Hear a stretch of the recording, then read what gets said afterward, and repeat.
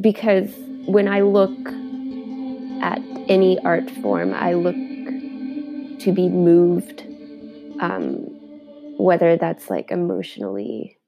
Well, it's usually an emotional sort of movement that I look for.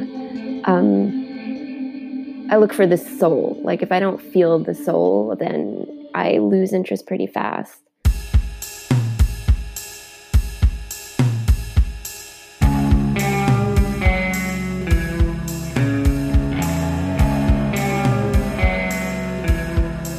Hello and welcome to episode 20 of Lo-Fi Podcast. My name is John Wentz, recording conversations with artists, musicians, and filmmakers still in confinement in my flat in Paris, France. Hope everybody's doing well.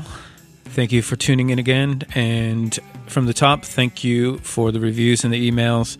It's been very rewarding and really helps during this time. I hope everybody out there is doing great and hanging in there with this craziness that's going on. I don't know where you're at and what your situation is, but we just got an extension here in Paris. So now we're looking at May 11th and until the quarantine is lifted, so they say, and further restrictions. So yeah, crazy times. The new normal is a strange normal. So hang in there, everyone. That being said, just a couple things before I get started. This episode, like all the other episodes, is brought to you by No Wave Academy. No Wave Academy has decided to extend and further their coupon discount for until April 23rd. So you can get 20% off on all online workshops through Thursday, April 23rd, 11:59 p.m. PST. So use this discount code NO-April20. That's all caps, NOH-April20, and you can get 20% off on checkout. I'll put a link in the show notes. Definitely something to check out. There's videos by Kate Zambrano, Sean Cheatham, myself, Paul Christina, David Chaifetz, Nick Runge, so many. So, learn something, support the arts. Thanks so much. In this episode, I'm very, very excited to bring to you my conversation with Canadian artist and musician Robin Waddy. I've been waiting on this one for a long time. We finally got to connect during the pandemic, to which I'm a little bit sad about. The circumstances under which we were able to have this conversation aren't the best, but we did definitely make the best of it. And again, just the hugest thanks to Robin for taking the time out and being so generous with her time and with her stories. In this episode, we talk about the COVID-19 pandemic and its effects on touring musicians. We postulate a little bit about what might be the future of the music industry.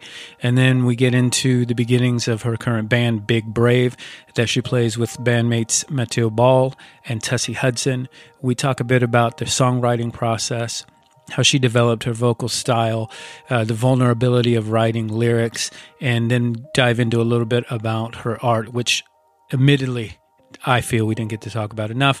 That being said, their music can be found on Spotify, Bandcamp, and through their record label, Southern Lord Records.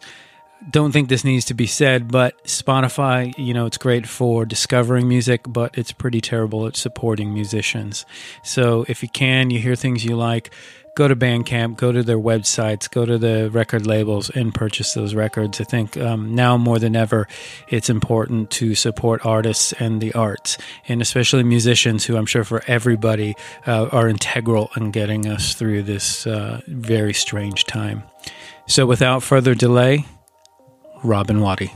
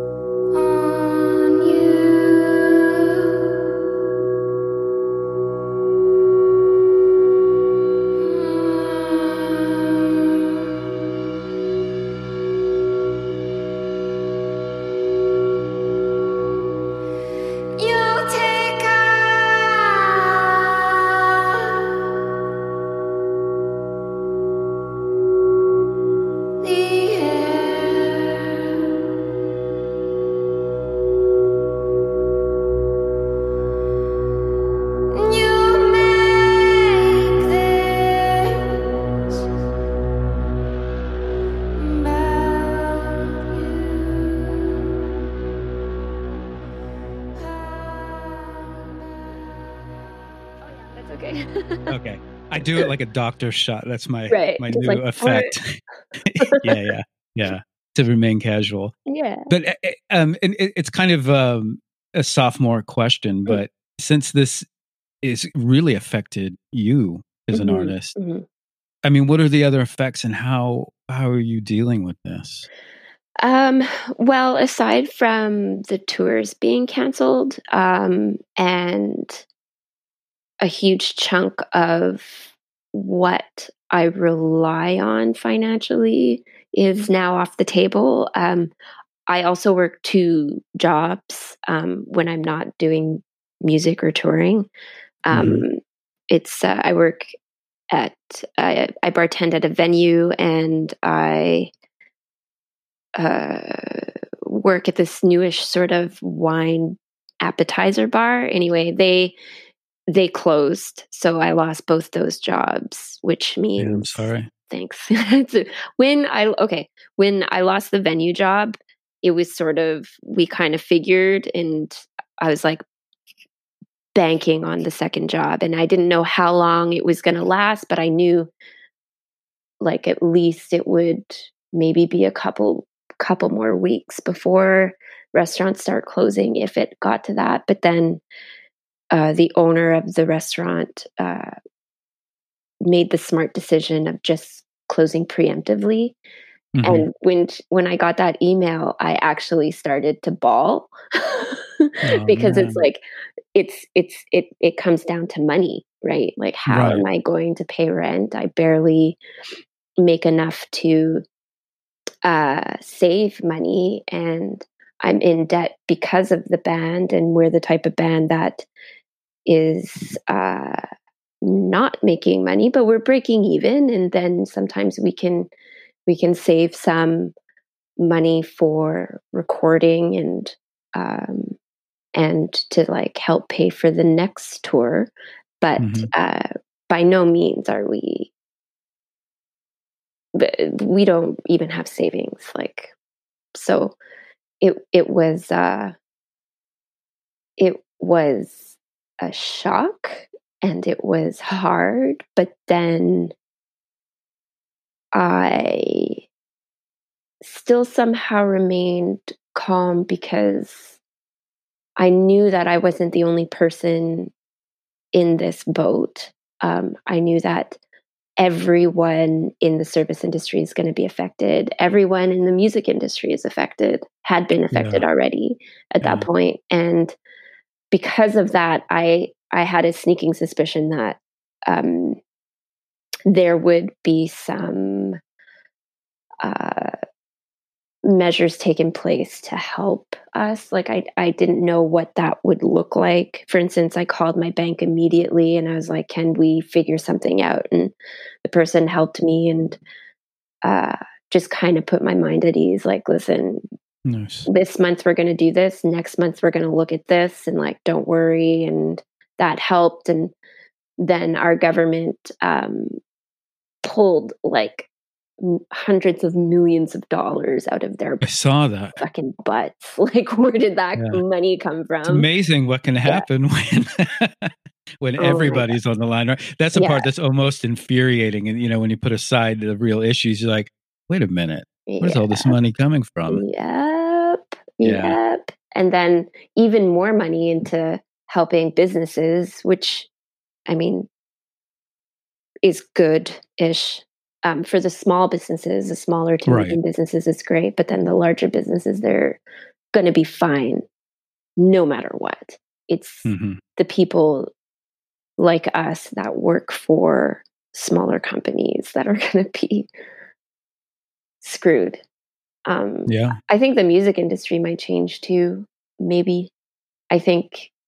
I mean, I have no idea. I don't know, but it's affected even my outlook on or uh my yeah. Can I say that my outlook on playing music, like how it's changed the that's another thing about the self-isolation thing is that my language has regressed. But I know, that happened to me. I did. I'm doubling up on my episodes now, like 2 a week, because I had one a week ago and I didn't speak to anyone for probably a week. Okay. And I jump on and I couldn't describe anything. Oh God. It's amazing what goes, Yeah. you know, like you said, I couldn't like search, and I'm still having problems like connecting thoughts to words. Yeah. I forgot the code to the flat. Like I Oh, went to no? the store and I couldn't get in. I started like really, I'm questioning my sanity. Yeah, I'm like, it's a 4-number code. How did I and it's my birthday. The code is my birthday. I just didn't know the order of the numbers. Oh shit. I mean, isolation. Another, sorry to get tangential, but when, you're up at night during this, I have these weird thoughts. I'm really, really have changed my stance on solitary confinement too. I'm, just in that, like, that is torture, man. Yeah, absolutely. That should not happen. Yeah. That just being in my apartment for weeks on end is rotting my brain. But anyway, sorry to cut you off. No. Yeah. So how, you were saying right before I rudely cut you off, Oh, no. how it's affected you were saying your attitude toward playing? Oh yeah. Like, I, cause it's already a lot of work. It's so much work.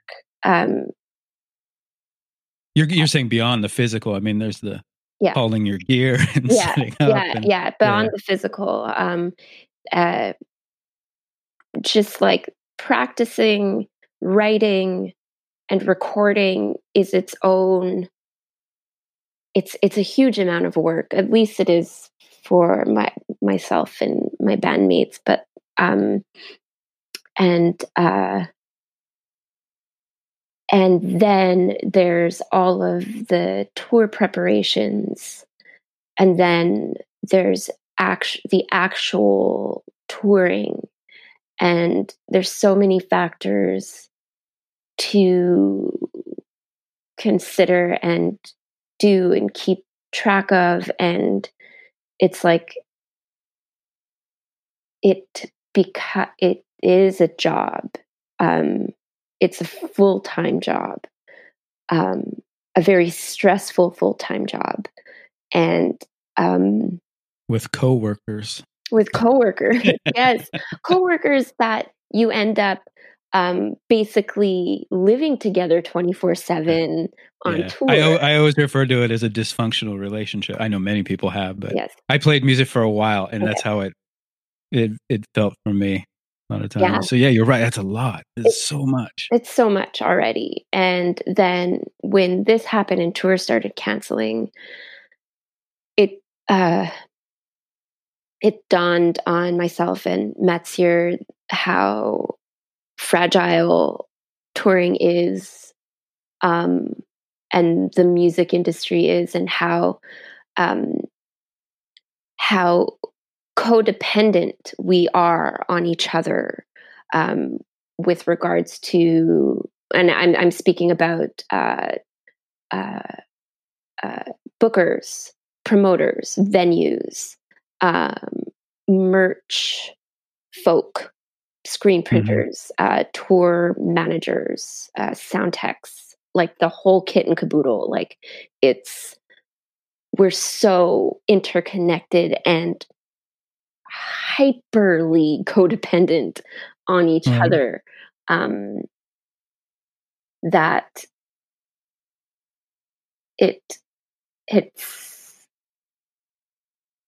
I don't know, it's just it's kind of, right now it's a bit, for me, I guess, like visually it's up in the air, whereas before this I had a clear direction. I was like, no, music is what I want to do. I have 2 jobs that let me go for an extended period of time and come back to my position, my schedule, which is a huge blessing and something I don't take for granted, because I leave however many times a year for however long, right, to go on tour. Yeah. So I'm taken care of. It was just clear. Now it just feels up in the air. It feels very precarious, and I'm worried about what I have to fall back on, and I have nothing to fall back on. like this new the wine appetizer bar, they just opened in December, and oh man, are you serious? Yes. So they might have to close and go bankrupt. It's impossible. That is quite literally a new business's worst nightmare. Exactly. That you would never expect. Yeah. It might be a global pandemic. Yeah. That was one of the big reasons why I burst out crying when she let us go. I was just horrible. I was like, because she's also one of the nicest bosses I've ever had in my entire life, working 20 plus years in the service industry. So, and it's like a really cool place. And I hope it pulls through. Me too. So now I'm just like, what do I do after this financially? Yeah. Do I continue playing music and being on this very sort of precarious, unknown path, where I'm literally living paycheck to paycheck every week or 2 weeks, or do I hunker down and get some stability and save money and buy like a plot of land somewhere and then farm, and prep and wait for the next pandemic. Exactly. And I'm only half joking. Me too, though. Seriously. Right. Because this is really exposed, pulled back the sheet on the fragility of what we've created. I would never imagine in this day and age that it's like, you know what I mean? It's you hear about the Spanish flu. I'm like, that makes sense. You know, they weren't prepared, but now I think that's what's really fucked with a lot of people's heads. Is like, it doesn't seem like it can happen. This is a movie. Yeah, I know. Oh, speaking of that, this is like sidebar, like a total sidebar, but also take it anywhere you want. Oh my gosh. Fucking Gwyneth Paltrow tweeted this or something. Did you see this? She's like, which one? Oh God. Oh, it was like, I've already been in this movie. Yeah. I was like, I couldn't roll my eyes far enough in the back of my head when I heard that. I was just like, you are disgusting, because you're going to be okay because you're rich as fuck. You are not going to be affected the way most of the world is going to be affected by this. And go ahead. Sorry. No. One of my hopes coming out of this is I hope more people really see celebrities for what they are, as just they're entertainers. Because she's always annoyed. The whole Goop thing really gets on my nerves. Right? That that one threw it over the edge. And then I am so the right word. I have an irrational hatred for that Imagine video compilation that like Gal Gadot and all those people did. I don't know if you saw that. I didn't see that.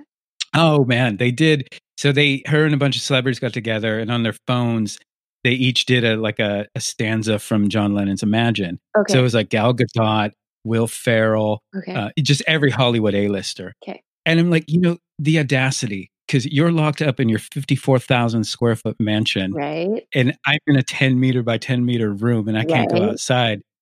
I like to imagine you going away. Yeah. It was almost, I don't know the right word for it. It was just like a kick in the face. Yeah. And it's the same thing with the Gwyneth Paltrow. It's like, yeah. Absolutely. It's, these people live in a bubble. It's a very exclusive, tiny bubble. Right. And we give them that power because we follow their every move. So of course they're just like, no, everyone wants to hear what I have to say.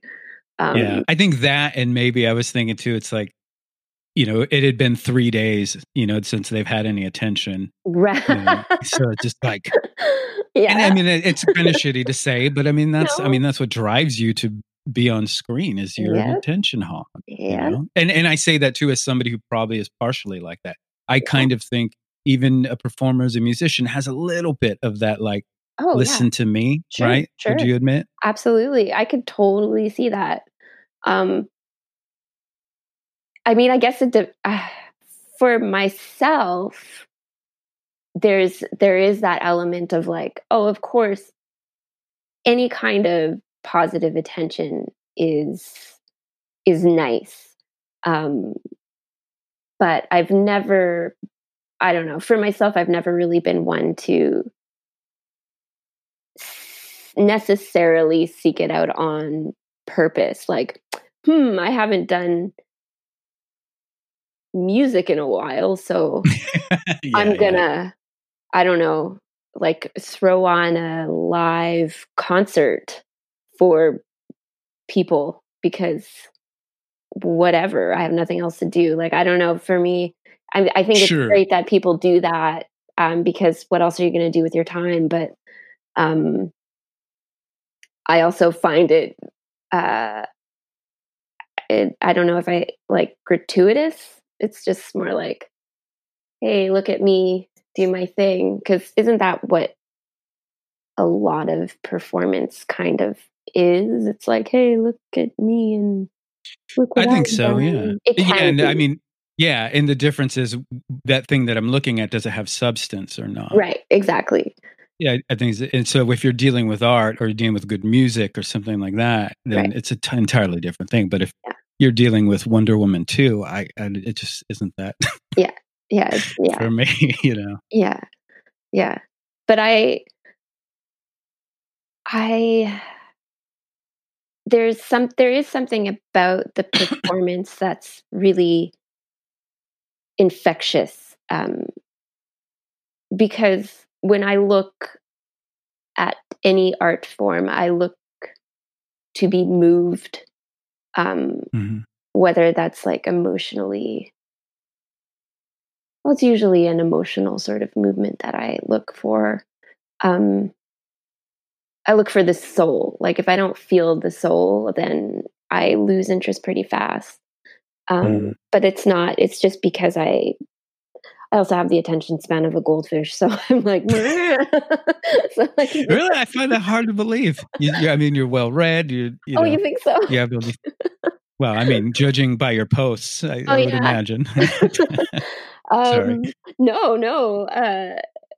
I don't know. I mean, we all kind of do now, don't we? I mean, the internet's really screwed up our brains. Totally. If it's like, I mean, even, I don't know.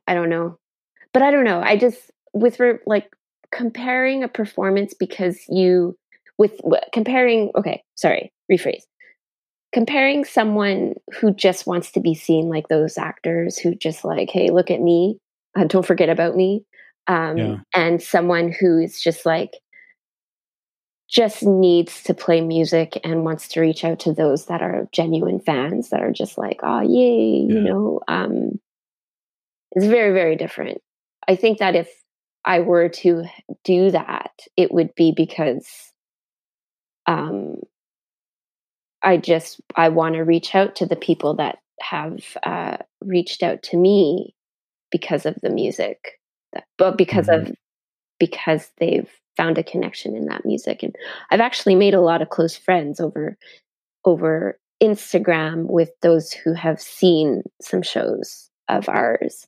And really, actually, like, there's this person, Rachel in Toronto, Lisa in the States, Constantine in the States. There's like a Jack. There's like a few people in Europe as well, that like we speak on a semi-regular basis, like catch up and stuff.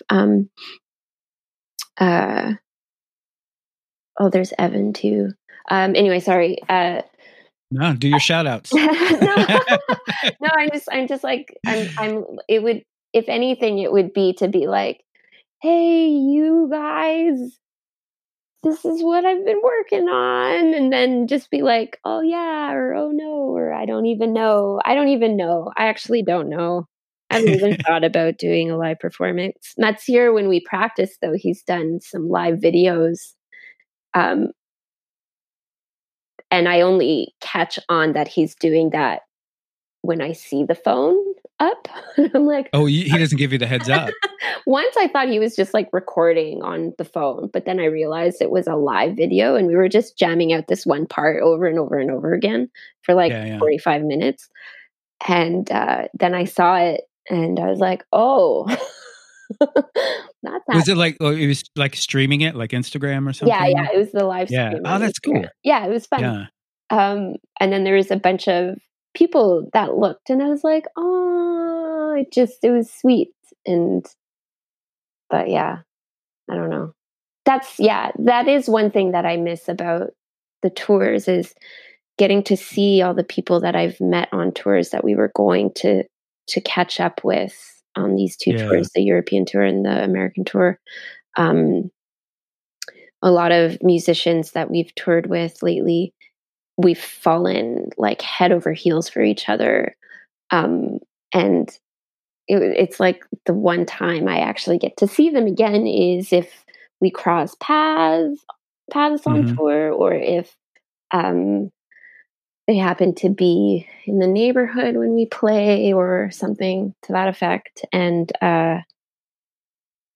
that, to me, I think was the most heartbreaking about about the canceled Sure, tour. that makes sense. Yeah. You develop these connections with these people that you might never see again in the flesh. It's really bizarre. Yeah. But you still have like an enormous amount of love or fondness or respect for them.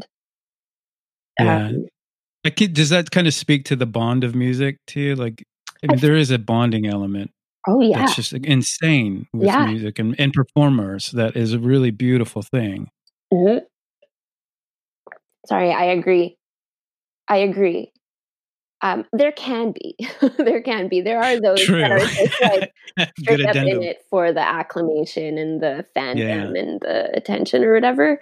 But then you get those that are in it because of the other reasons. And that, to me, is the driving force that keeps me wanting to play music and touring.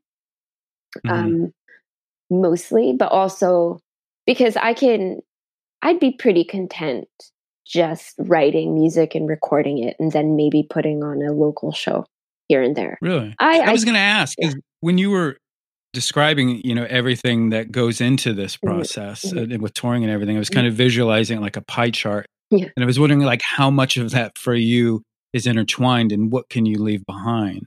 Because, for some people, it's like, it's so all or nothing. It's like, well, if I can't perform, there's no point in making music. Yeah. Yeah. They get so intertwined that they're not mutually exclusive. Right. But you can exist without that other part, those other parts? I think I could. Nice. I think there is an element that I would miss to performing night after night on tour, for example, because not only do you get to connect with your bandmates on that level of like, or at least it's like this for us, when you know your set so well that you almost forget that you're playing and that it's just like you're, and you're so in the moment, and then you look up and it's like your bandmate and your other bandmate and you're like, what? And then you look out and there's like people staring at you and you're like, what? And then they're hypnotized by what you're doing. And and then you remember where you are, wherever you are. And then that's like, what? Which is really, it's almost like the pinnacle of existence. I mean, it's such an amazing amount of connectedness. Oh, so much. And especially when you, for me, it's like when we first started going in the direction that we went into with this band. What? So what was, because I didn't know that was the band, because I had read that you guys started as kind of this folk duo, and I was going to ask if we'd ever see those tapes, but there it is. No. So then how do you transition into Feral Verdure? Right. Am I saying correctly? Verdure or Verdure, okay. In French, Verdure. My French is terrible. So no worries. That came about because I would play the acoustic guitar, the steel string acoustic guitar, and I hated it because it was, I learned on it, and the guitars were too big for me and uncomfortable, and I hated the string. They have super high action. Yeah. And and I'm just like, this is uncut, and it hurt, and I didn't like it. And I've always, I noodled around with Matsier's electric guitar, and I was like, oh, I could probably play this and actually pass, in quotation marks, as a guitar player, and not like this like person crawling on the thing. So when Matsier broke the acoustic guitar, I was like, now's my chance to use the electric guitar, because he had a bunch of gear from previous projects already, and just being interested in music, he just acquired a lot of stuff already at that point. And I borrowed a friend's guitar and his equipment, and then that kind of opened up everything, and the concepts that he sort of implanted in my brain also, with regards to like minimalism and stuff like that, came to fruition, because I was also a very inexperienced guitar player, because I had just started learning, basically, like a couple years or a year before started playing the electric guitar. And so I was still doing chords, and he was teaching me weird chords, and also basically kind of helped me realize that, like, if it sounds interesting to my ears and / not terrible, then I could basically work with that. So a lot of the things that I would do, I had no idea what the proper chord name would be, but it's technically something.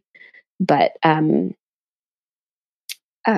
so being very amateur guitar player, I was just like, my index finger on this string and my middle finger on this string sound good together. And then I'd like fool around with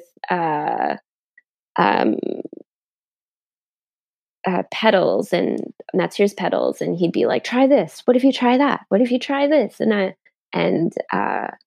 then eventually, it took a few years, but we started to figure out the direction that we wanted to pursue.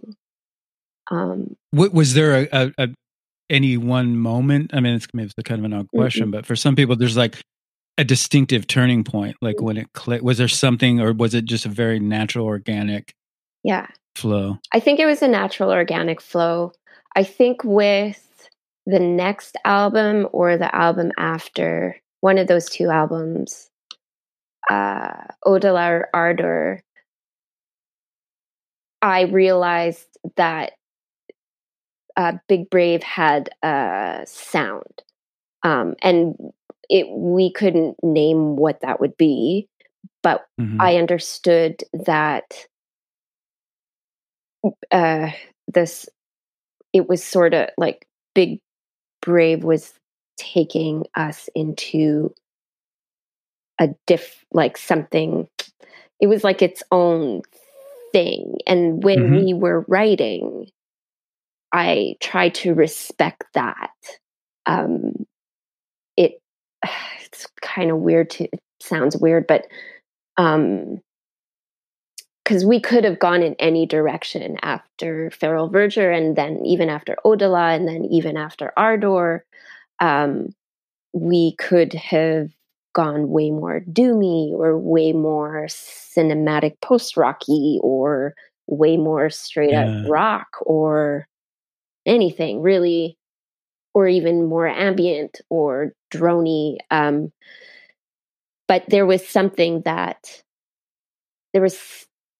we never quite did go in any one direction other than the direction Big Brave was taking us. I don't know how to explain it better than that. I think that's perfect, because what it kind of brings to mind to me is like, because I would wonder for you guys, and especially now, it's so weird. I mean, music has so many genres, have all these subgenres, and I feel like it would be difficult to try and start a band now, especially like what you guys are doing, because if you have something that's undefinable, it feels like the impulse then would be to try and define it from the outside identities, not where I would say like you guys, it seems like more of an internal thing. Like you were saying, it's like, because you guys fit in, people I talk to, or you look on forums, it's like, no, they're post rock, no, they're doom, no, they're sludge ambient post blah blah blah. Everybody's trying to put this postmodern spin on it. Right. So it seems like to me there would be kind of these temptations to be like, hey, maybe we should take this in a more doomy way. No, but was there any of that? It was just no, do your thing. Yeah. Every song was its own thing, and it would go into a direction, and one of us would hear it in a way that, like, we were able to have sort of perspective while writing, being like, no, this isn't. It doesn't feel right. It doesn't sound right. So we would pare it down or scrap it completely or restart or just take certain elements and then build on that and then take away and then build. There were always, I think,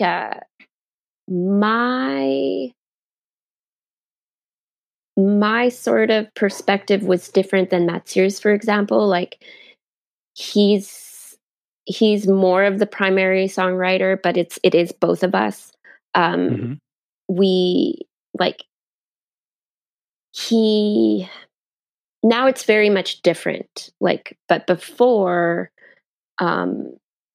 he would come up with these parts, or I would come up with these parts, and then we would just kind of make it work and figure it out. We had no idea what we were doing, but once we settled on a consensus of whether or not this felt right or it was complete or whatever, then we would keep it and then move on to the next one. But now it's the same thing, but things are more clearer. Before we knew that we just knew what concepts we wanted to work on. We had zero want or need to work on a genre. It was more conceptual than anything. Now with the I feel like each album is a bit of a different direction than the previous one. Now I feel like it's clearer. I understand better where this can go and what we can do, and it's super, super challenging every time we write a new song. I feel, I don't know if that challenging in what way. Like, it makes it makes perfect sense. Okay. But what are the challenges? Well, because each song is one chord, it can get really repetitive and boring writing. It's kind of easy to fall into a formula, with regards to a song structure. And I find that when we write, we tend to fall into that. And I do a lot of like, no, we've done this before. We can figure something else out. Or what if we try this in this way, or something to that effect.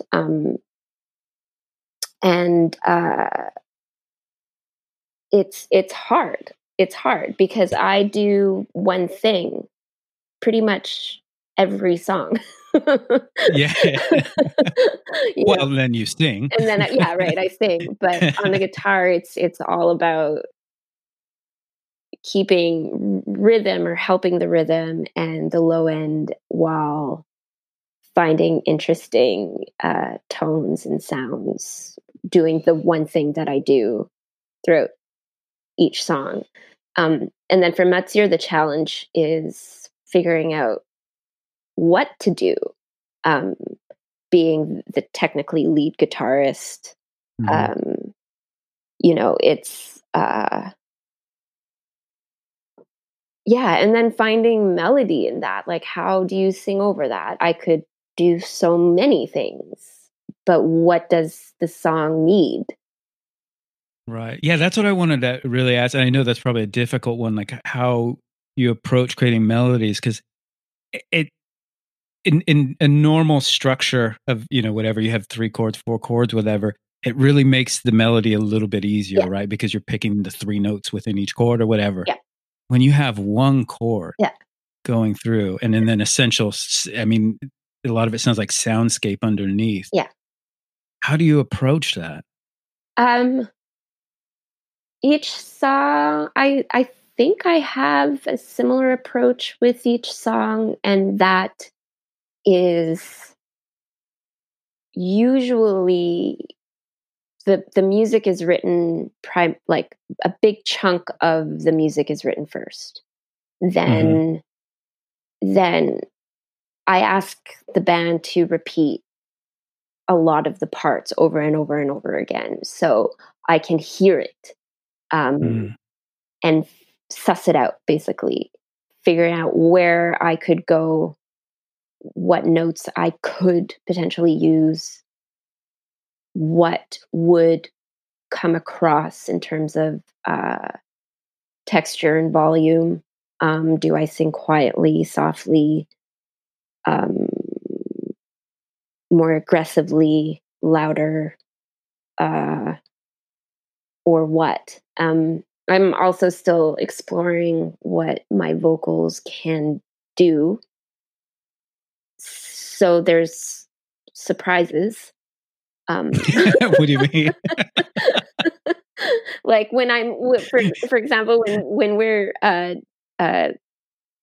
practicing this one part over and over again, repeating it for me to find a melody or find something, I'm also at the same time doing some weird shit with my vocals. Like I'm actually in the moment trying to find the melody, like and trying to project, and then some weird things happen and interesting things happen and surprises. I think I can understand. Do you approach any of it in the same way maybe that you approach guitar? Because when I listen to the vocals, and especially as the albums progressed, like I think the easy way to describe it is sometimes they seem more chanting, or like there's elements of like druid chanting almost, or things like that. But I think at a base level, I would say they feel more textural, almost like the music does. Not like you're like sitting there going like, maybe in the shower, you're like, hey, I got this melody, but it's more about like how, I think I read before how you described your music.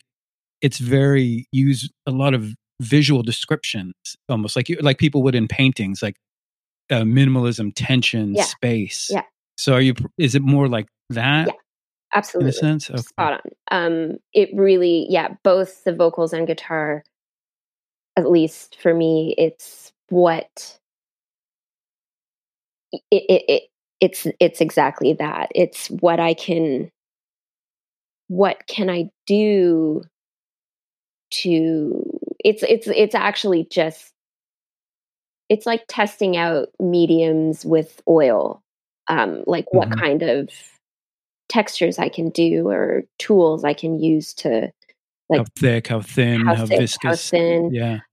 So that's where a lot of the surprises come in. Where like they're happy surprises, because I'm literally just kind of. So they maybe think of Bob Ross, like happy accidents. Oh, that's a happy accident. And yeah. oh, and then maybe I'll just do a little wisp right there, and then that's a you're a fan. Oh yeah, nice. I grew up on Bob Ross with my grandma. Oh, that's amazing. Yeah. So there's a little Bob Ross in the music. Yes. Yeah. Minus the afro, of course. It's a beautiful afro. Oh, yeah. But then how because another thing I found interesting is, and after watching, because unfortunately I've never seen you live. So it's just things that I've watched online.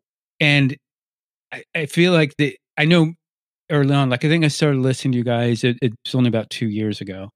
And I feel like in the live performances, you, as a viewer, you expect this to go in like a really noisy direction. Mm-hmm. Like I remember the first time seeing it, like thinking, oh, maybe there's like some Sonic Youth going to happen or something. Interesting. But it's weird that you. Oh, I'm sorry. What did you say? No. Oh, I just said, oh, interesting. Yeah. Oh, okay. But what I liked and really fascinated me is you guys achieve these textures. I don't know how to word this. I don't want to say like in an intentional way, because Sonic Youth or bands like that, it's more this, it's like spontaneous improvisational noise. Whereas like, for instance, like what I'm getting at is I remember seeing a clip of you playing, and I think it's Lull, where you're doing like swells or something. Is that what you're doing? Like I don't know if it's the volume switch. Because are you playing a Jazzmaster? Jaguar. Jaguar, sorry, yeah. And you like, there's a strum, and then I see switching things. So you have this very intentional approach, like they're written parts. You're not just creating noise. Like how? I mean, I'm sorry to ask these questions of like, how do you do that? How did you come up with it? No, it's great. But it's not the how do you do it, but it's like, what was the mindset that got you to doing that as you're playing? Like, oh, I'm searching for something. It's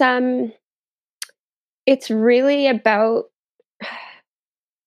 spending the time in the practice space, because keep in mind, I am technically terrible at playing the guitar. So I screw around. I would disagree. Oh, thank you.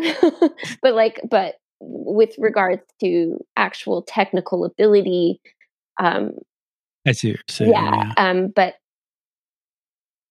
I personally just end up doing, like, a lot of things are accidents that end up being happy accidents.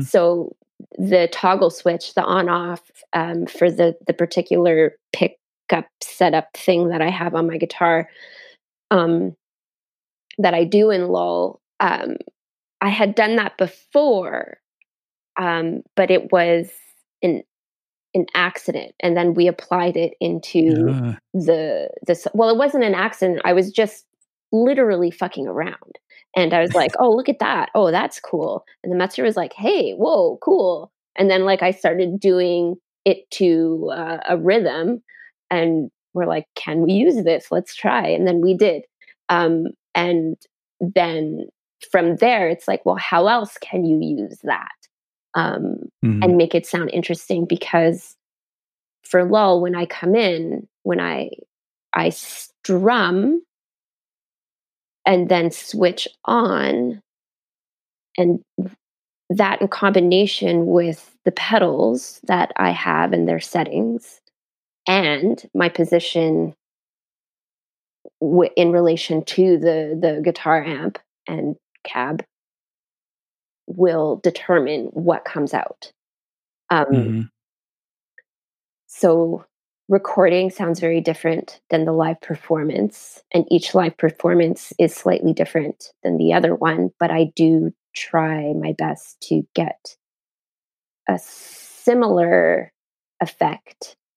Doesn't have to be precise, but it does have to be similar. And because of that, it swells in. It's like, it's almost a punch swell in, and then it trails off. And while the trail diminishes, I'm able to turn off that switch and then do it again. And it had that effect. But that sounds pretty technical to me. Oh yeah, I think you have good technique.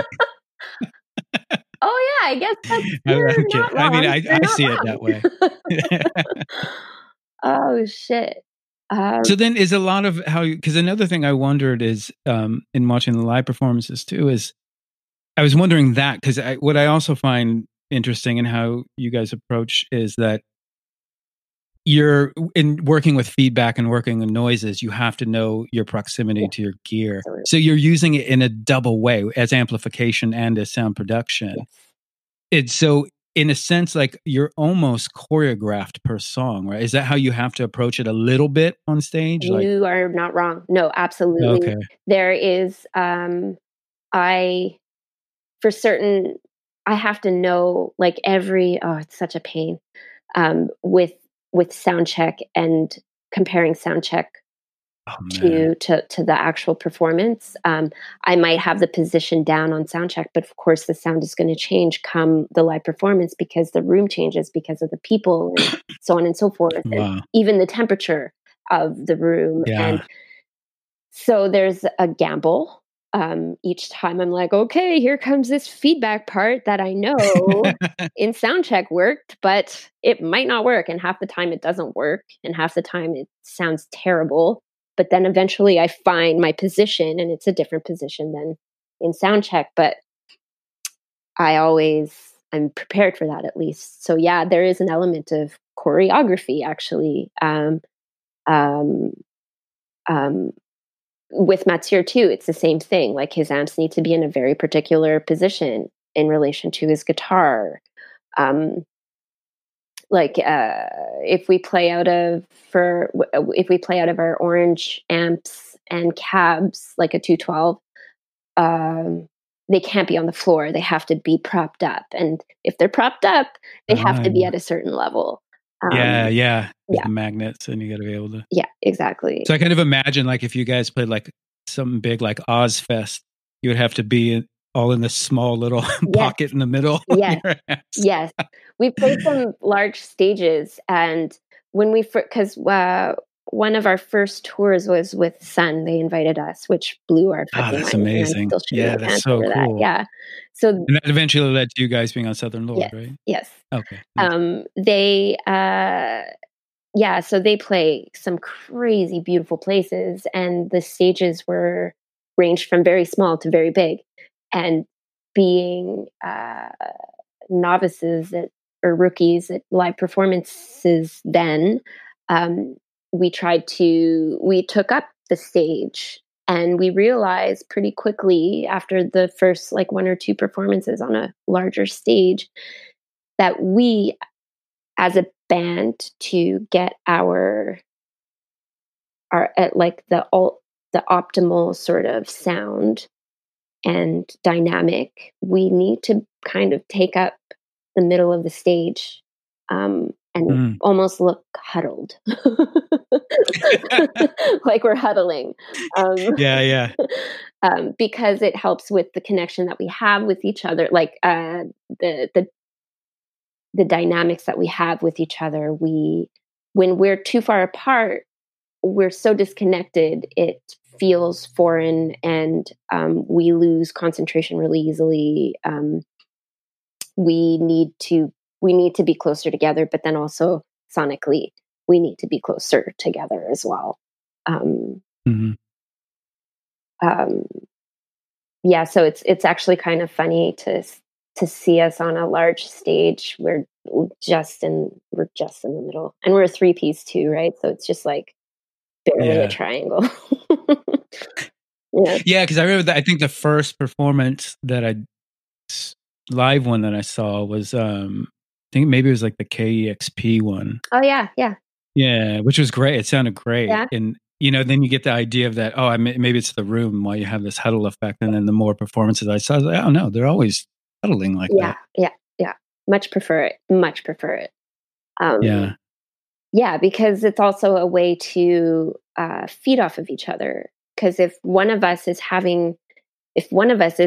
kind of like lost or whatever, because we are close in proximity, we're actually able to pick up on that and help each other, or ask for it, or I'm at the top of my head, that's what I can think of, but there are other reasons too. It feels better as well, especially because we're all super close outside of the band. It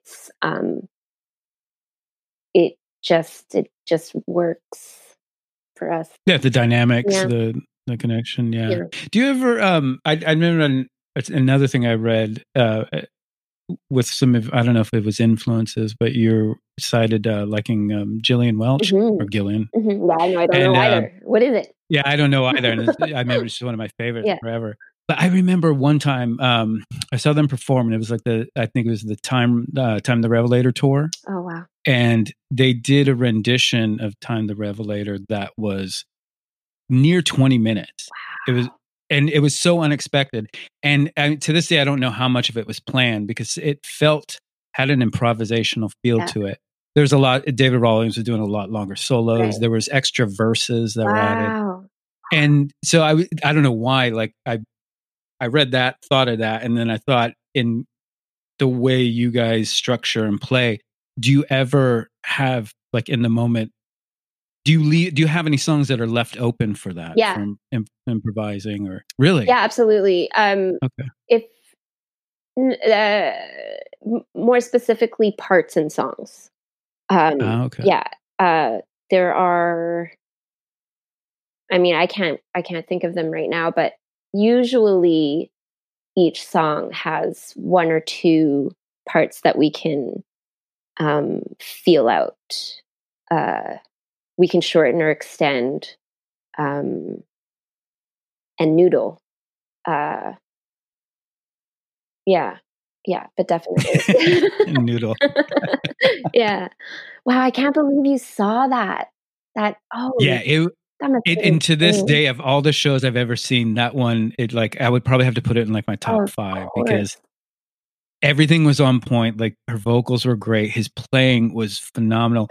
And then I'm watching the song, then all of a sudden you're like, I don't remember that verse. And it just went on and on and on. And it was like, it was one of those magical moments you see live. I'm so... And I only seen him do it the one time. I saw her play 3 or 4 times, and it was just that one time. And I wonder too, and what made me think of that is because it was when they were at their peak, and it might have been at the Warfield in San Francisco. It was one of the biggest venues they had played at the time. Okay. So it kind of felt like it was this like, man, we're in the biggest place we've ever played. Let's, just blow minds. Yeah. There's this really intense feeling. It was amazing. Wow. And it was just the two of them? No, they had a pedal steel player. They had some minor percussion for some songs, but a good portion of it was just the two of them. Wow. It was amazing.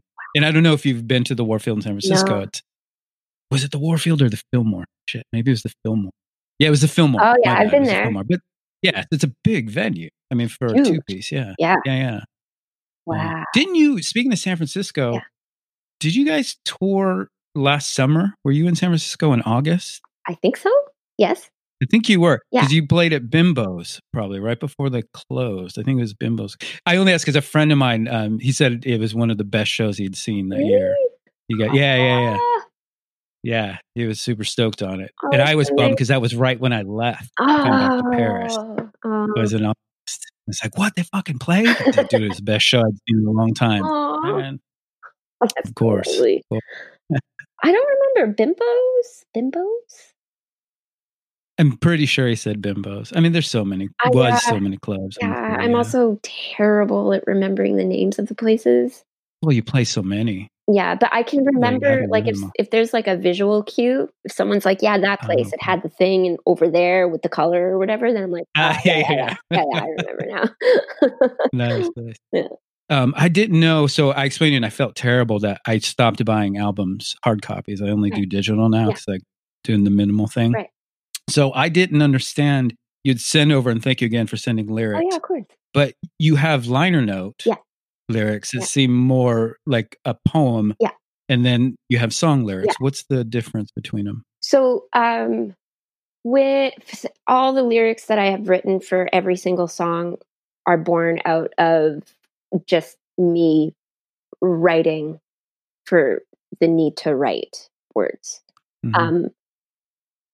Like they're not necessarily journal entries. They're not necessarily short stories. They're not necessarily poems. It's just me needing to write. And then it comes out the way it comes out. And then sometimes I edit it and make it into something a little more coherent. And I use those writings I based the lyrics out of those writings. And then for this particular album is the first time that I've ever included lyrics. Interesting. Yeah. Why is that? Really, it was out of a sense of insecurity with wording. Mm-hmm. Yeah, that makes sense. Yeah. I was going to ask what is the most vulnerable part to you in all the process? So you would say it's the lyric. Yeah, I would say so, because though they are vague enough, they are still pretty personal. Like writing, well, like visual arts, for example, like painting and drawing, for example, writing is pretty exposing, and puts the author or artist in a vulnerable position, very vulnerable, more vulnerable than music, because music, there is it's just different.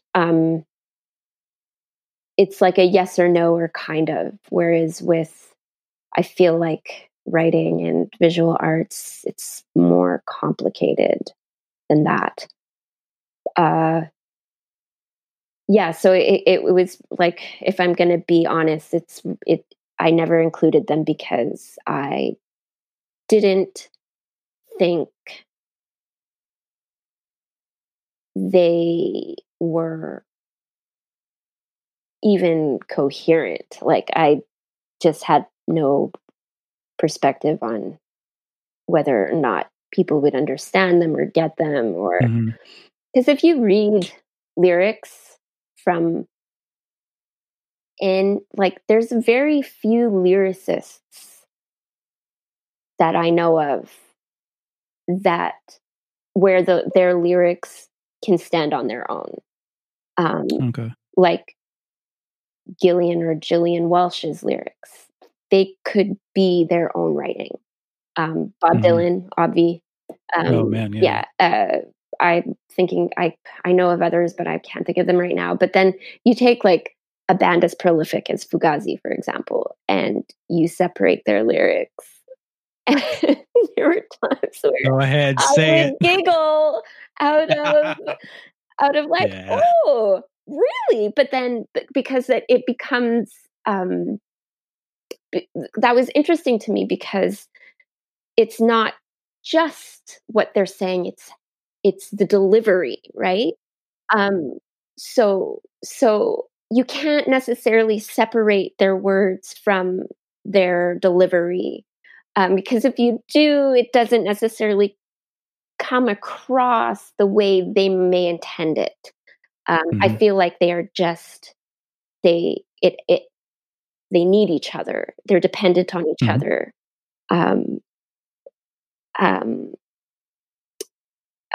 So that to me was very, very interesting. And I always wanted to get to a point where I felt like the lyrics or the words could stand on their own. They didn't need the music to help them be understood, or come across the way I need them to come across. Because being a visual artist and being a Virgo, I have perfection issues. So nice. Yeah, so there was that element. And then I realized, like, I actually don't have to include the lyrics verbatim. I can actually just use the pieces of writing that they're based from. And the people that buy these albums or this album will be able to put two and two together and figure out that, like, this is the context in which the lyrics need to be read and taken, because they're basically simplified versions. The lyrics that I sing are simplified versions of the pieces of writing. Does that make sense? Okay, that makes perfect sense. No, it makes absolute sense. And I find it really fascinating. Oh yeah. Yeah, it is. I think it is really, because I mean, it begs a few questions, because then I wonder, did that affect your vocal styling? Did you try, maybe you were hiding words a little bit? Like, how does that ease the vulnerability of singing? Because I feel like I've never been a singer, but man, I'd rather put them out in writing than stand up on stage and sing them out. Like, Right. that just makes my heart explode with anxiety. Yeah. Yeah. But it doesn't for you. You were able to get up and sing them, but you don't want them printed. Yeah. No, and were they, was A Gaze Among Them, was that the first time that anything was printed in general? Like, you didn't even have them printed as, like, quote unquote, like poems before? Yeah, no. First time. Nothing. Oh, okay. Yeah, Wow. yeah, Okay. Yeah. With that though, I want to point on what you said, like going on stage to sing them is anxiety inducing. Absolutely. So I had a bit of a loophole because of my approach to singing was more textural. I was able, I realized like, oh, I also don't have to necessarily enunciate every single word. I can use the sort of basic, how do you say, phonetics of the word to help the melody and the texture of the vocals. So I wouldn't enunciate. I would kind of, in like speaking terms, mumble them. Yeah, I understand what you're saying. Yeah. It's, you're just relying on the sound. Yes. Yeah. In a way. Yeah. And yeah, exactly. Whereas now I think it's a bit different because I'm more confident in what I am saying. Now, obviously that means you feel you've become better as a writer, but what changed in the process besides just becoming a little bit better, for whatever that means? Were you pulling from different sources? Because I mean, there's a lot of reasons, right, to be weary of your art. Mm-hmm. You may think it's amateurish, or you may not think you're pulling from a solid place. Mm-hmm. Like, I guess I would sum it up in like, there were I felt very strong statements, and that were both personal, but not personal at the same time, meaning that it affects other, like, for instance, just even the title, like, it has this, like, speaking upon being objectified, or things like that. Am I making sense? I'm sorry. Totally, completely, absolutely. Okay, you talk. Sure. No, you're absolutely right. They are vague enough that they can come across, within A Gaze Among Them, they can come across as statements, or something very, very personal. I think one of the things that has changed is my sense of self. As cheesy as this sounds, I guess. No. Okay. My, like, not just sense of self, but the confidence, my confidence levels have changed. I am not as uncertain about how I navigate, how I want to navigate, how I choose to navigate the world in this body. I'm very how do I say that? It's a sense of just, it's not confidence, it's not insecurity, it's just an understanding, and a comfort. And so, yeah, I guess a certain, no confidence. It doesn't have to do with confidence. It has to do with feeling okay in this body, navigating the world the way I choose, and being okay with that, not just feeling and being okay with that, has changed. Because before it was just, I was riddled with insecurity, and like a lot of people, just, I was in awe of anyone confidently pursuing anything or doing anything and just like going for it.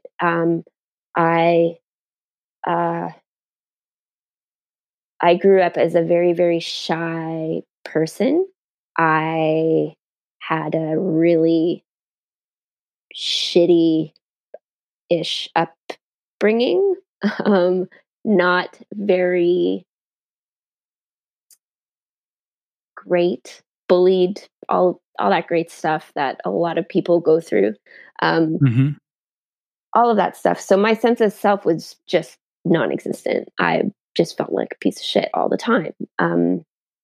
And, you know, that fed into anxiety and stress. And now having gone through an incredible amount of therapy and spending an incredible amount of money doing intensive therapy over the last 3 years, I have a better understanding of my sense of self, of me, as simple as that is. And I know what you're trying. Yeah. It's weird because it's such a life-changing thing, but there should be better words. Yeah. Right. But but it isn't. It is a very simple explanation. Yeah. It's really just about that. And, also, just quickly, also not caring about as much about what people think of me. Realizing like, no, wait, I actually have a tight network of people that see me, not just understand me, but see me, who love me unconditionally, literally. And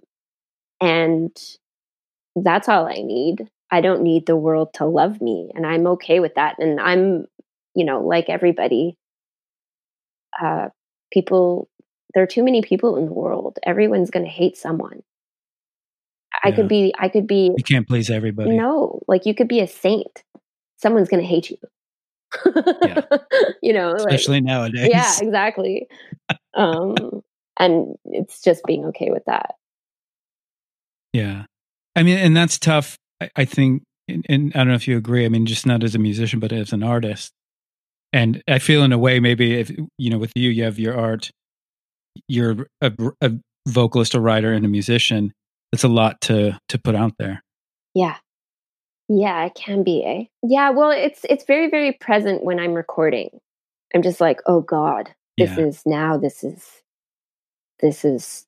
permanent. That's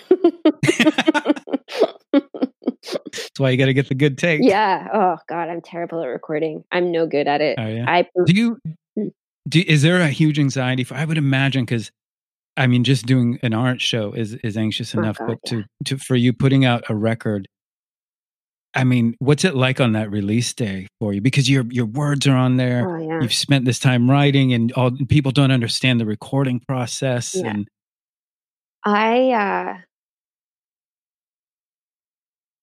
I guess maybe I compartmentalize. I think I'm not like Matsu's he's like very anxious about it and worried. And he's just like, oh no. Like when we send it to Greg on our label, and he hasn't, like, if he doesn't respond right away, poor Matsu is like, do you think he hates it? Man. Do you think he hates it?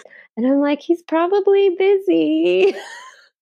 He probably wants to spend time, and I can understand though. Yeah. But I think I choose not to think about it, because I understand that there's going to be a huge amount of people that are just not going to like it. And what can you do? This is very particular music. I mean, right. Yeah. Know. Well, and for you too, what about in the last record, you did the cover art? So then you had that on top. Was that? And I thought I love the cover art, and I love the direction that you chose, because it. I mean, it's just it's so different to use such a high key, like so much white. Yeah. When previously the albums almost got darker and darker, which were great. Yeah. I mean, they're beautiful album covers. But I remember seeing the new one and I was like, oh man, this is going to be a change of direction, I think. Yeah. Didn't know what to expect. Yeah. And then after it took like, the record was, I thought, amazing. It was my favorite record of that year. Oh, thank you. Oh, no, thank you. I made it. But it, of course, off the bat, listening to it is like, okay, great record. But it took a couple listens for me until I was like, oh, the cover makes sense. It completely fits. Yeah. So what was there? I mean, was that an added level of vulnerability to you? Yeah, absolutely. Because I mean, technically it's a blob of color.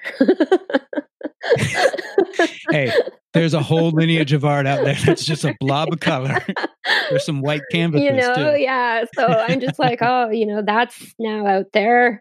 But record covers are different. Yeah. Though I think the context, and that was another thing I found interesting, because then I don't know if you posted it on social media or if I saw it in another article, just the art itself.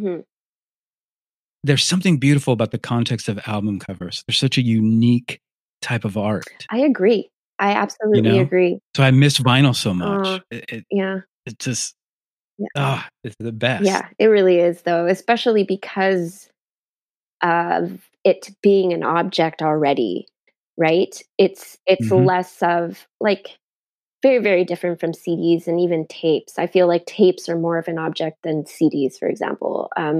But vinyl in of itself is, you can almost say, art, like it has art in it. Yeah. It carries art. You listen to the art, but as an object, you have to interact with it in a way that you don't necessarily. That's why I think maybe tapes are kind of similar, but because they're small, you don't have the same relationship you may have with it. With vinyl, for example, because it's a larger format, you have to be careful with it. Well, and I feel almost too, on an abstract level, it's your basic shapes, and you have this square, and then you take out this circle, and they're perfect. It's a perfect square and a perfect circle, and there's just something so like platonically beautiful about that. Yeah. Right. Yeah, and really satisfying, and that's also what makes the art really interesting too, because of that perfect square, right? When you look at, I feel like there's something really satisfying about, like, having things in rectangles, having images in, I'm like looking in my apartment, like this image over here that you can't see. Like, of course it makes sense that it's like that. But this, it's like more formal, I don't know, or more, I'm looking at my records. I'm just like, what is it? No, it's I can't find the words, but you're it's right. Symmetrical. Yeah. It's like the symmetrical, the balance. It's in a different format. Yeah. Man, see, it's already time is just about up for you. I know it goes on so fast sometimes. So just real quickly, if we can touch on your art, and then maybe sometime in the future you come on again. Yeah, no, I would love to. Absolutely. I would, really? Yeah, absolutely. That would be amazing, because I really want to go in depth with it, because it was a little, it was probably like a year after I started listening to you, and it didn't even click with the album cover that you have this whole other side of you as an artist until I started actually reading more. And then I found your website one night and I was like, what? This great art. You went to school for art. You studied illustration first. And something I found interesting too is, you said that you left it because it took the instinct. It was way too structured and sterile, or static, or both. it just drained me of any kind of like creative gusto, or I don't know, for the lack of a better word, like because it was so technical, I stopped drawing for 5 years after that. Wow. Yeah. That's I even terrible. dropped out of illustration after a year and a half. It was a Right. 3-year And then program. you went to a fine art after Yeah. that, right? Yeah, I went Okay. to, because I spoke to one of the profs in the illustration and design program that I was in, my favorite one, and it was actually a fine arts drawing class. And Okay.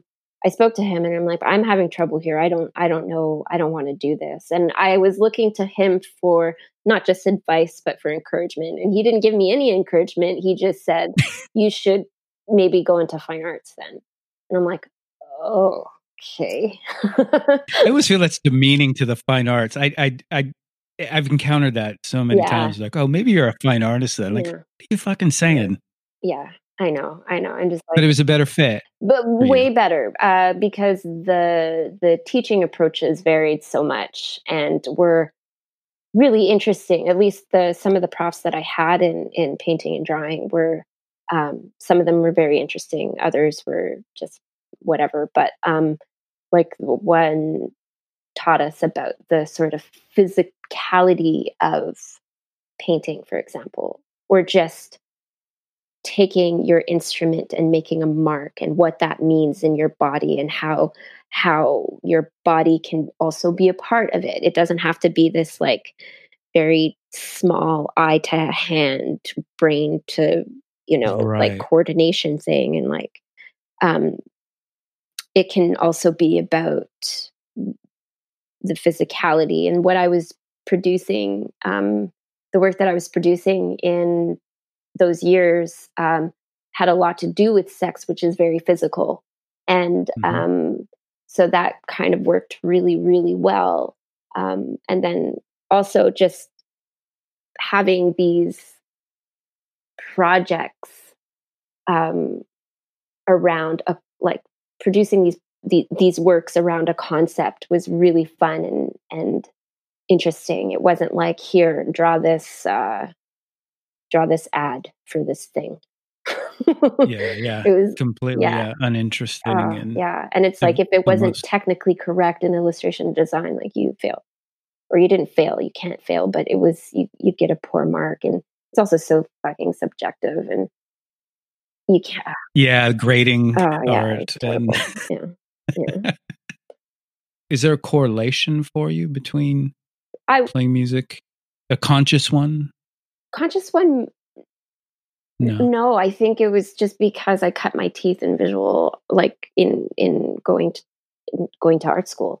So I ended up approaching music much the same way. I think also because the first person that I ever really played music with was Mathieu, and he came from also an art background, photography and sound design, sound design. Okay. Anyway, there's this sound program, this really interesting sound program at Concordia, the school that we went to, that he was also doing. So I think, because I don't know if his approach is much like that, but because he talked to me a lot about the concepts he wanted to work on musically. I mean, I took that and ran. That was language I could understand. And apply, especially because, like, I started off drawing, and then when I started painting, I only started painting when I actually painting. The first painting I ever did was in university, in painting and drawing, and I was so nervous. Oils. Oils. Was it oils? Oils? Yeah. Okay. You were so nervous. Oh yeah, I was so nervous that when it came time to show the prof my first painting, I was like dry heaving in the bathroom. Oh man. Oh, I'm sorry. I mean, that speaks to the vulnerability of you know. Yeah. But I didn't know what I was doing with painting. It was all instinctual. And he was just like, paint a thing. You need a shallow, what was it? A shallow still life. And and then I think I didn't even quite understand what he said. And I just did it. And he like looked at my thing and then looked at me and then looked at it. And he's like, you did this? And I'm like, oh no, yes, I did. What's wrong with it? And like, he actually had to talk to me after, like, have you painted before? Like, you have this like natural instinct for composition and this. Oh, and so that. it was good. Yeah, it was a good mark. Ended up being super positive. Yeah. But it's much, playing the guitar was much of the same. Like I had Matt Sear sort of guiding me, but me also just being like, I think this sounds good. And then it became more instinctual as I got more confident. I don't think I answered your question. I think you did. Okay. But the tangents are the best anyways. Yeah? That's where you get the... Okay. I think so. Okay. Well, that's how I try to do that. I prefer conversation over formal questioning. I think it's better. Yeah, I agree. But then how... Because I find it interesting that you go from that, and then most of the art that I've seen now, it seems well, I guess the similarity is it's very... The stuff that you're doing, like the pen and ink, is very minimal. Of course, there's no color, so there's that. And then even the way you approach shading, there's just very little to it. But it seems more technical. Yeah, very technical. And how did that come? How did you come back to that after the fine arts? Not liking it. After not liking it, I think it. I think it was actually the need to. I needed to do it because I grew up drawing. I think my mom remembers me drawing the moment she put like a crayon in, and then I wouldn't stop. And she had to like find things for me to draw on and draw with. And then I think the break that I had, like not drawing for 5 years and then going into painting and drawing, the fine arts program at Concordia,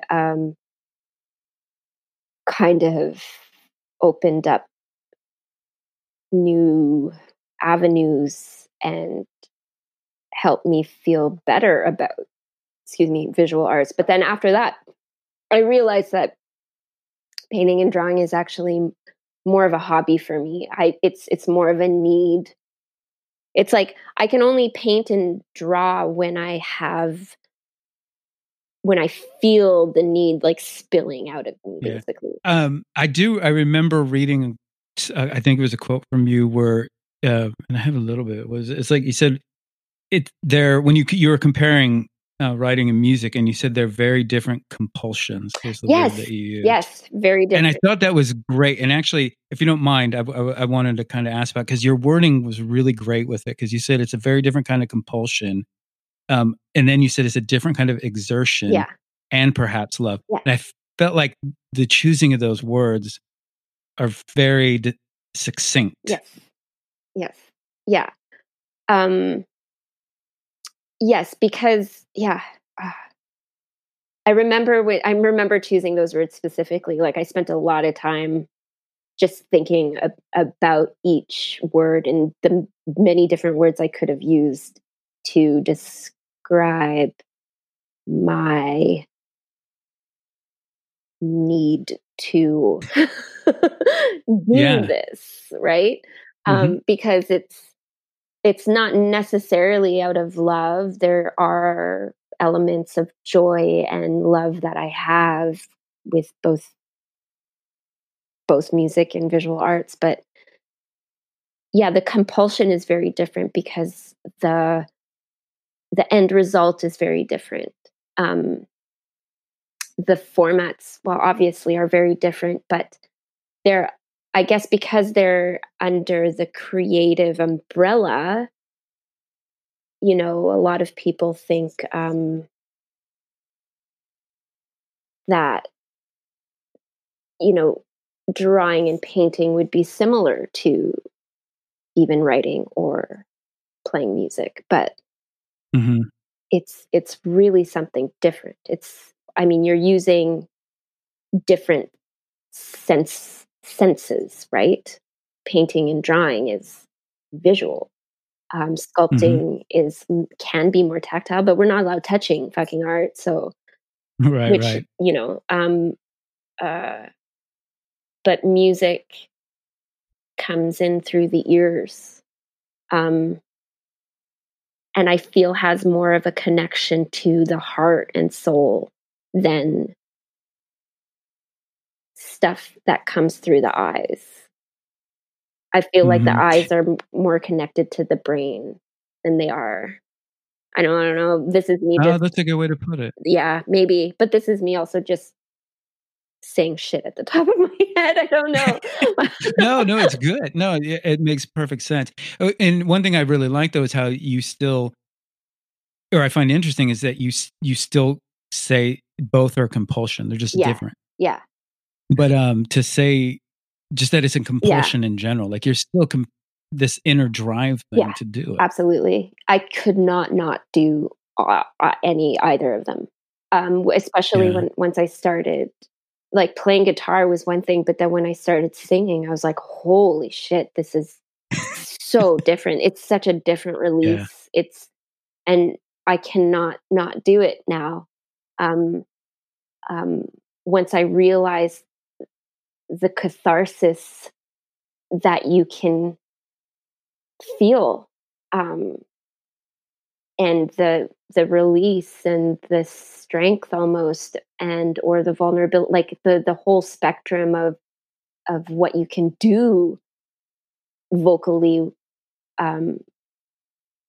is, and like how you can, it's just so different.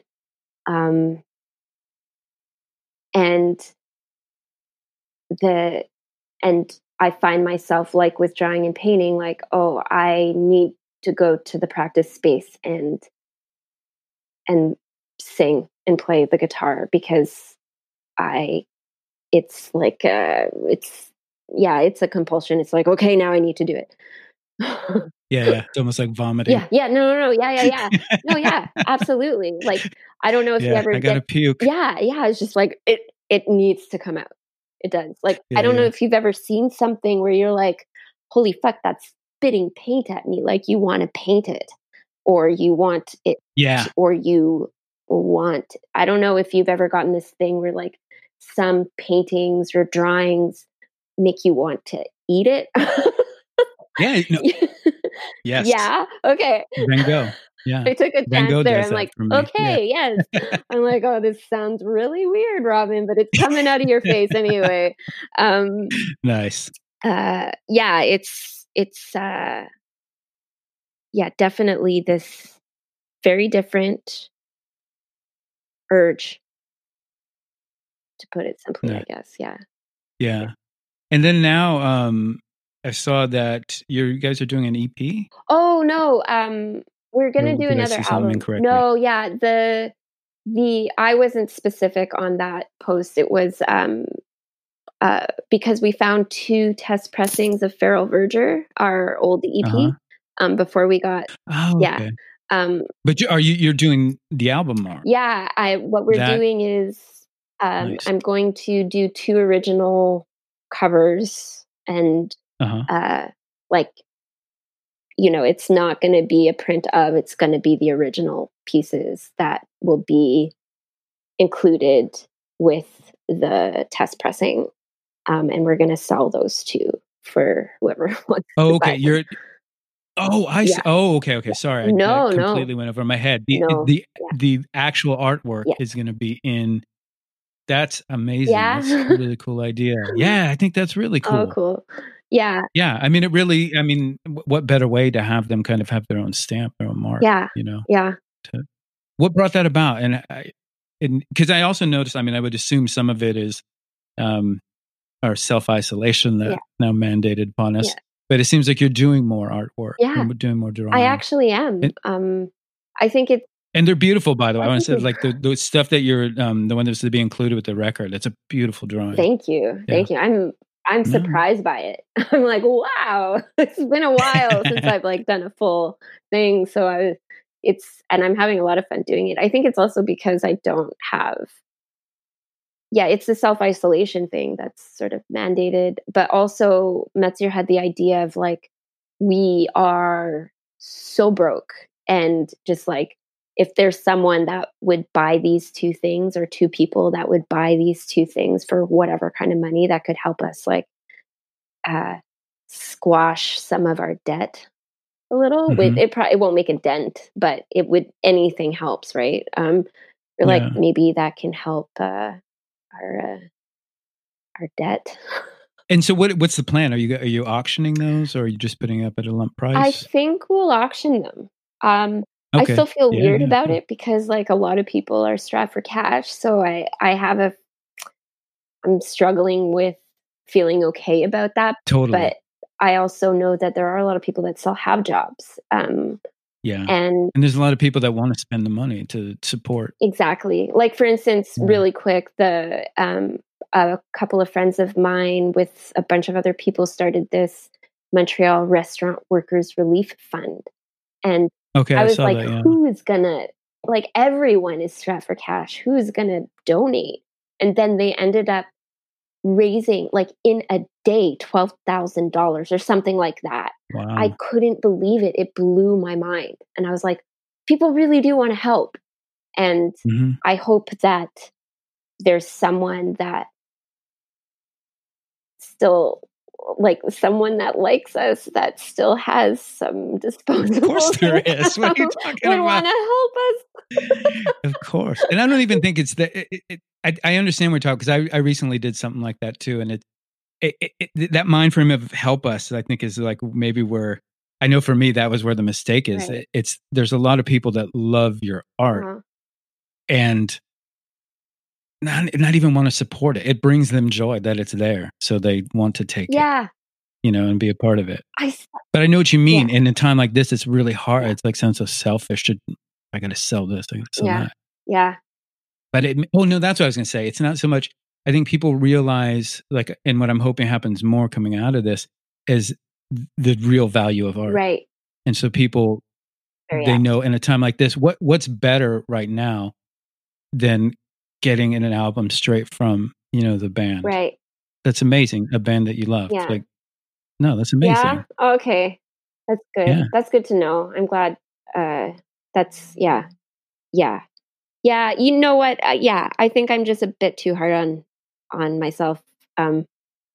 Because I'm trying to think like, oh my God, if I got like Gillian Welch's album straight from her with like a handwritten something, or like handwritten, you freak out. I'd cry. I'd actually cry. I'd hold it in my hand and like show anyone that would look at me. Like, have you seen this?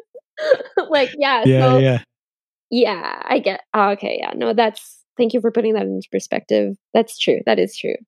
And when's that plan on launching? Good question. I still am not done the first one because it's taking a long time, because I'm very detailed. Very detailed, and I put I think about it a lot before I even make a mark. So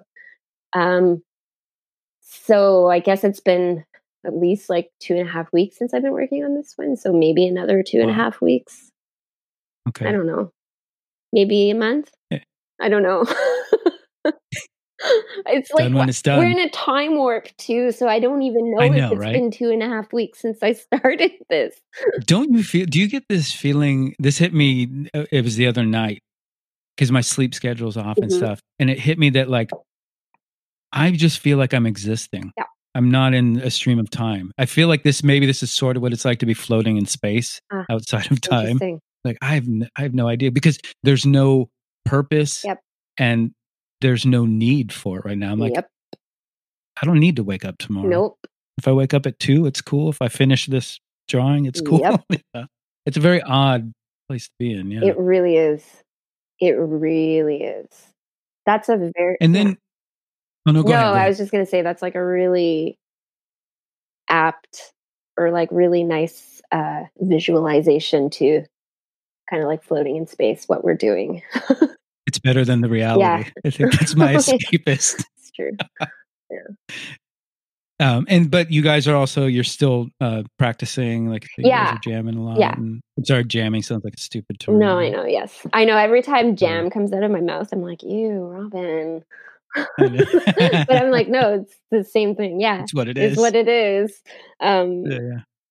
Yeah, we're still practicing because we're kind of like self-isolating together, like just so that we can practice together. We're doing our best to because like it's kind of maddening. It can be. So we like, for instance, we all live really close to each other, so we meet and then we take the train tracks to our jam space and we don't see anybody. We're like hyper careful so that we're able to. It's like The Walking Dead. Jesus. Yeah. Although, mind you, taking the train tracks brought me back to when I was a teenager, like in a very visceral way, like almost immediately. I was like, holy fuck. Like, I feel like I should have like a 6-pack and a joint right now. Yeah. It makes me think of like The River's Edge or Stand By Me or something. Yeah. That's cool. Yeah. And just like, why are we going to go sit over there in the gravel now and smoke cigarettes? Because that's like... and then jam. And then go to practice and then come back. And it's bizarre. That's great though. I saw that you guys post something about that. I thought that was really cool. It's nice to know that people are still making music. Yeah, of course, man. And time like that. Yeah. It's encouraging. We're lucky though. We're lucky because we're able to. Also, we're a 3-piece, and we're also very, very close already. So it is so easy. It's easy for us to not see anyone else and only see each other. And we're kind of grateful for it too, because it's less crazy making, I guess. Like it helps you feel at least more at ease, rather. There's some normalcy and there's structure in those things. Again, thank you so much. Oh my gosh, Robin. No, thank you, John. Thank you so much. I hope you guys are doing well. Oh, thank you. And I hope everything turns out. Thank you. For you too. Thanks. Okay. Bye-bye. Bye.